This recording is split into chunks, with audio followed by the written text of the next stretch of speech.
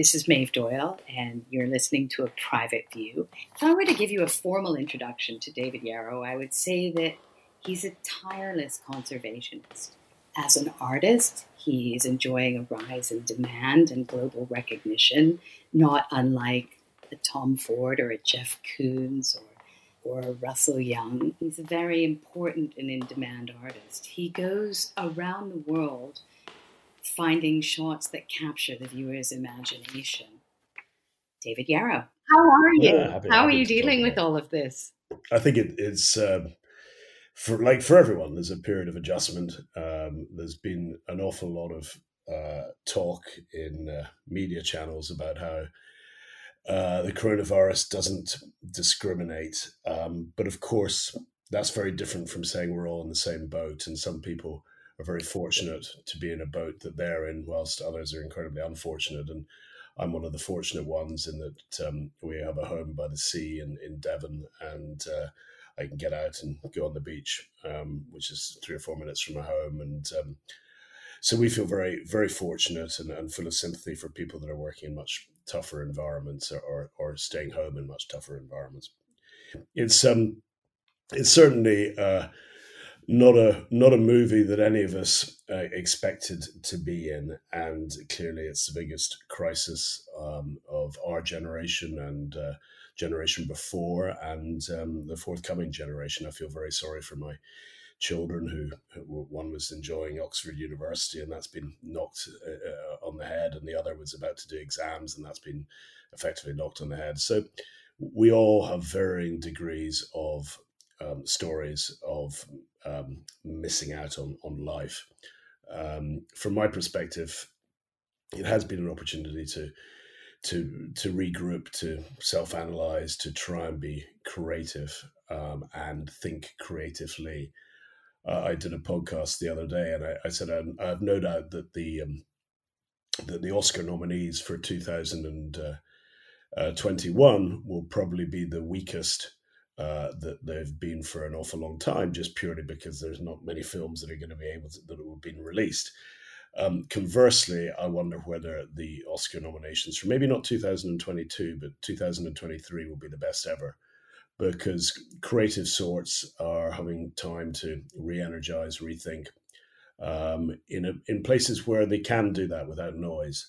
And I'm sure the arts industry will come back on fire with much more creative courage than maybe it would have had this not happened. It is sometimes difficult when you're an artist to show anyone any work, because you feel that it's slightly self-indulgent, it's not relevant, and it could be suggestive of a lack of empathy for people that are more at the front line. So I was quite hesitant to begin with, but the overwhelming response has been, no, we need art. We need art at times like this. And if the art can be used in fundraising, which we've done with the NHS. Can you talk a bit about that? I think you did a fundraiser for the NHS with one of the great cat pictures. Well, we collaborated with other artists, with Maddox, the gallery in London, and Genesis, who are printers and framers in London. And I thought if we could find a picture that had a sort of allegory to the fortitude and resolve of the NHS staff. Quite a tricky thing to do that, because again, you do not want to be seen to be doing anything right now that's self-promoting in any way. And to try and find a picture that somehow or other is metaphorical for the pedestal that we put the frontline workers on, quite rightly now, is tough. But there was the picture of a lioness, which I took from a cage. I was in the water in January. That her focus, her fortitude, her precision. I think we're all, there's a metaphor in there for what's going on in hospitals around the country. And of course, then the word lion and the word pride are not totally separable. So that offered a opportunity. They also, your signature below the eye level of the cat is is so powerful. It's as recognizable as the chords of the Rolling Stones when you hear them play music. I always know your work because of that. That's Well, a. Is there um, anything about that? Where did that come from? what's that? You have a The, unique way of getting just below the animal's eye level, which seems to be something no one else does. I'm sure. I don't know about that. I'm sure a lot of people are trying it more and more. To me, it's a prerequisite. If you want to um, extol the magnificence of animals, you cannot really be shooting down on them, because that creates this sense of a false encounter. It belittles them in a little way. You really have to be below them, which is always quite easy with an elephant, but tougher with some other animals. And you really want to be on ground level, so you're almost seeing what a caterpillar would see, or an ant would see. And to me, that's the only way that really, when you're taking a portrait of a glorious animal, that's really the only way you should work, if you can. There obviously there are hurdles. There are hurdles in the way of that. Regulation sometimes, safety, but there are always ways around that. And we've it's an iterative process. By learning how to get it wrong, we eventually learn how to get it right, and it varies animal to animal. And some animals are, particularly the tiger, are very, very difficult to do it with, because you cannot get out of the car with a tiger; they'll kill you. So it depends very much on the animal. But yeah, I guess it's become in that genre of my work, which is a big part of what I do, but certainly not a disproportionately big part. Is one facet of what I do. Can you expand on that? I know, I've known you for a couple of years now, and you seem to be growing and developing and taking on more and more and blurring the boundaries of where art and I think you, I think you, filmmaking and yeah, you flatter me slightly. I think my friends would say that they wouldn't describe it as that. They'd say I had attention deficit disorder, so that I basically get bored very quickly. And if I'm doing one thing the whole time, I think it dumbs down the creative process. If Spielberg was told after filming Saving Private Ryan that for the rest of his life he did it so well he was going to shoot war films, I don't think he'd be particularly happy with that. Um, and in the it is same this way, feeling of being unsatisfied all the time that drives you on. I don't know about that. I mean, we had last year. Uh, I took two decent pictures last year, which we I don't think can be bettered. From I couldn't better them, and one was a stage shot, the remake of Wolf of Wall Street, and the other was with some very big elephants in Kenya. And I don't think at the end of both those days, I can assure you, I had a few drinks and we had some smiles on our faces. But you are only as good as your last shot. And at the moment, my last shot is looking further and further backwards. I don't know quite when we'll be filming again soon. We've got some concepts we're working on right now to do in the British Isles, because I'm quite bearish on international travel. I worry that we're all being slightly optimistic right now as to when uh, filmmakers, or it doesn't really matter. It doesn't matter what your job you have. You could have a lover the other side of the world. You can have a business the other side of the world. Um, um, you could have a doctor the other side of the world.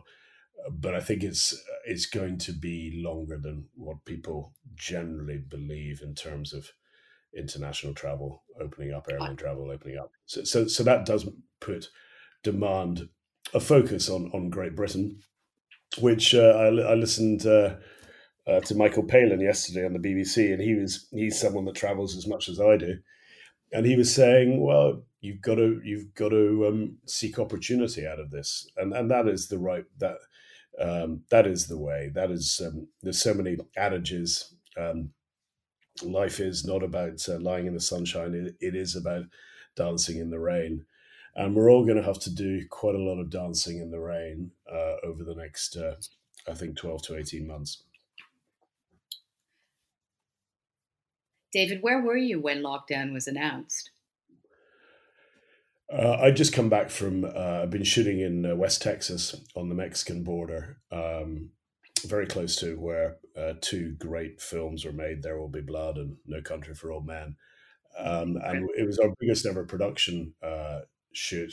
And Texans, of course, they consider themselves a law unto themselves and the Lone Star State. So this was um, quite early in March, and there were a few things that made that job slightly tougher. Austin, the state capital of Texas, had just cancelled South by Southwest, which is an enormous event every year in Austin, and that was the week that was the week before we shot in West Texas. So we were quite lucky to be able to get away with things. And the week after we shot, some of the locations that we were working in were locked down. So I think we got You out. could have really, yeah. I was worried that I didn't know that you got back until I spoke to Alex, your creative director. Well, You were one of the people who could have not made it back. That's how much you travel.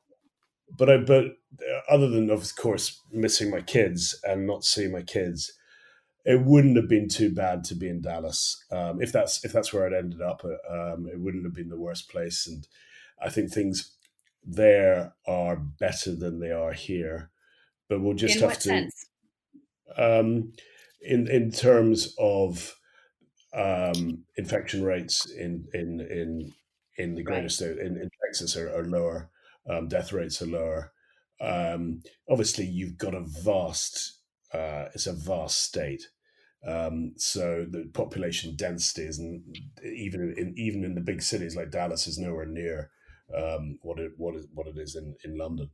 Um, but and things rightly or wrongly are opening up marginally there. But no, it's good to be home. I'm very lucky. I'm very pleased to be home. I felt a calling to, and the Brits, we've got many faults as a country, and we can learn an awful lot from other countries. But I think we have got resolve, and Oh, if and good things will come out of this um, over time. I think greater humility, greater sense of a breaking down of divides and humility. Um, I, I do admire the fortitude of British people, and I think I'm not. I'm very fond of America and spend a lot of time there. But I think the kind of rioting that you've seen in Michigan would not happen here, and people that were involved in that would be socially outcast, and I think rightly so. I agree. I mean, the British resolve is remarkable. There's an intelligence, a wit, self-deprecating, paradox with pride. But I want to take you back to a picture I saw recently, and I need your perspective on this. I was looking at your Easter Sunday picture from the Untouchables exhibition in 2018, and I'm wondering what your perspective is on tribal culture at the moment. How are they adapting to the pandemic? Does it? I know you're not a doctor, you're not an expert in this. I know you're a photographer, and from that point of view, I want a sense of how you feel about the world outside of Western culture, It's because it is a democratic virus, as you said. I haven't been asked about that picture for a long time. That was taken in Ethiopia on the west side of the Omo in a place quite a dangerous place called Kibish, which is um, where there are tribes down there that have really not been touched too much by the globalization of this world. Uh, if you'd asked me that question 4 months ago, I would have said that in the era that we were in 4 months ago, because I think this is now a totally new era to 4 months ago. um, that the wokeness that Ricky Gervais talked about at the Golden Globes, the degree of political correctness, whether it was misplaced or whether it was self-serving or whether it was totally right, meant that photographing tribes in the same way as photographing naked women was not where the art world was, because it's not where society was 4 months ago, in the very same way that female form photography's prices have collapsed in Sotheby's. So have images of tribal communities for different reasons. Exploitation of female form is a little bit one dimensional, a bit 1980s. And also, if you're a tribe and you live in Papua New Guinea, or you live in the Amazon, or you live in Ethiopia, and a Western photographer coming along and asking you to pose for a picture because there's a visual disconnect in the way that you look is, I think, a dangerous place to base your photography around. There's some great photographers that specialize in this arena. Jimmy Nelson probably being the most famous, and Can I I just stop you for a second, for one yeah. quick second? That theory, and I get that theory, and I'm going to let you finish your point. But in a way, the artwork has a life of its own now that it's out there, because I would understand the theory of what you're talking about 4 months ago too. And yet now I'm looking at that picture every day, and I feel just like a human being. All of us are affected by this. And so all of I that mean, yeah. I mean, political correctness has just washed away. And I'm thinking, how is this tribe listening to the advice? How are they dealing with this? And what did David have to do to get these people to trust him? And what do we have to do? So I understand what you're saying, but the work stands alone now. Well, you see, I would take issue with that, because the bottom line is, for any artist, unless the artist has got unusual circumstances, the bottom line for a lot of art has to be commerciality. If a gallery shows pictures that people don't want to buy, that gallery is actually a museum rather than a gallery.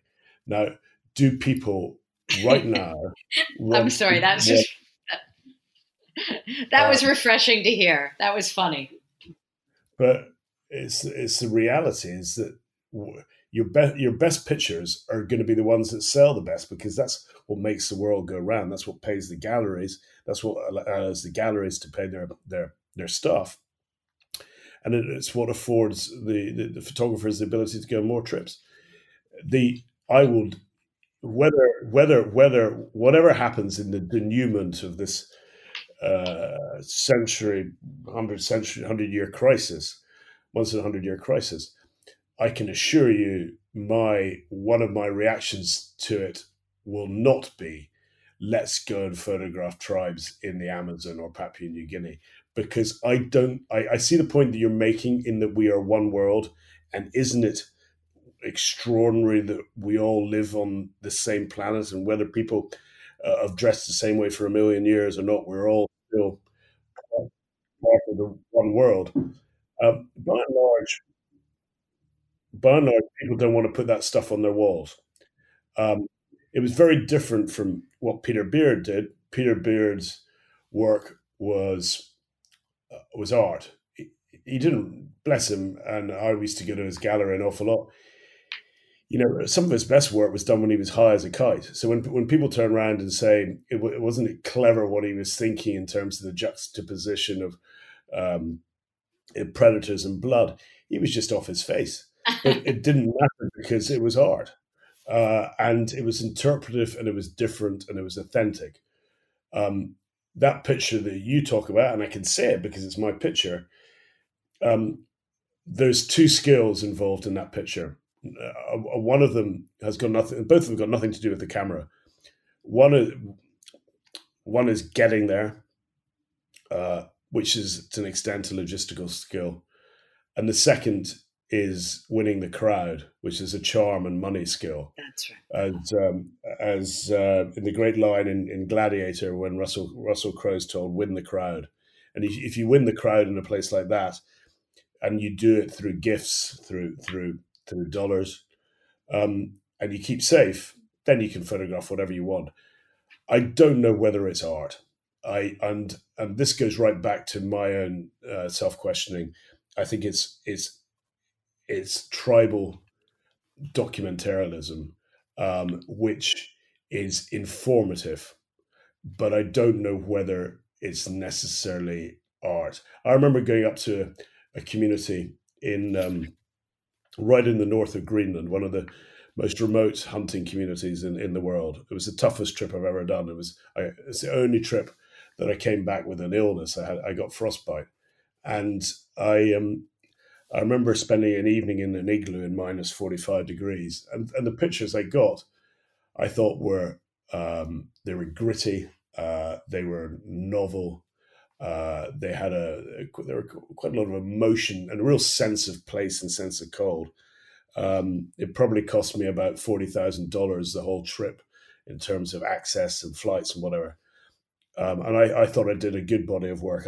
I don't think we sold a single picture from that trip, because why does someone, and we of course you can't call them, they're certainly not called Eskimos any longer, they're called Inuits or indigenous communities. But if you don't know anyone in that indigenous community, unless the picture is the individuals in the picture are deliberately anonymous, unless there's collective anonymity, people don't want to put that on their wall, because someone says, "Well, who is this person? Who's that person by the igloo?" And you go, "I don't know. I know the photographer, but there's no real personal connection to it." Doesn't mean that I don't have huge respect for people that go and find the last tribe in the Amazon. You've just got to be very, very careful how you go about it. And there isn't, I think we all walk in 2020 on eggshells, because of the combination of political correctness. Even if I would imagine the trip I was about to do, which I was very excited about.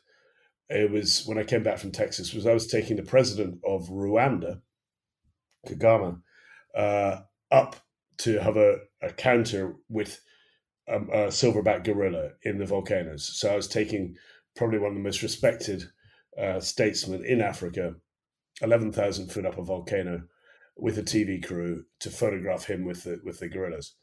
That was cancelled, and but even before lockdown, it was cancelled because it would all take one person to say how selfish. We're meant to be 97% related to gorillas. Just imagine if you had the virus, and we don't know, of course, whether gorillas can get it, but 97% of our genes are the same. So you'd have thought, well, they probably could. And that led to two gorillas dying or triple gorilla. Your career would be over. So I think we all walk on eggshells right now. So what I'm sensing from you is this is a game changer for you more than it is for most people. Your body of work, the way you work, how you find locations, how many trips and projects that had to be rearranged, readjusted, dare I say, cancelled.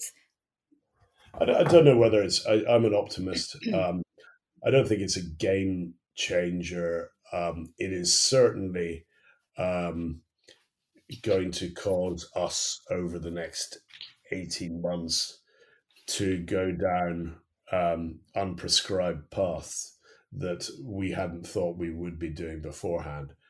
But we do have two things in our favor. We have a business model that's been refined. We've got great collectors around the world. We've got a following, and I don't think anyone is expecting me to go and take a picture of an elephant right now. So we had our morning meeting this morning, as we do, and all we talked about in our morning meeting was very specific locations in Iceland, going right to the point of half a mile from where they shot Star Wars, half an hour from where the Bond movie was filmed, half an hour from Fast and Furious, half an hour from Game of Thrones. So very specific conversations about locations in Iceland. What then do you do if the hotels are closed and you have to stay overnight? What then do you do if the airport is not open to commercial traffic? How much does it cost to fly privately to these locations? All those considerations. And then, of course, we don't know what the Icelandic government will announce in 11 days' time. But there's going to be more chance of photographing in Iceland than there is going to be photographing in Kenya.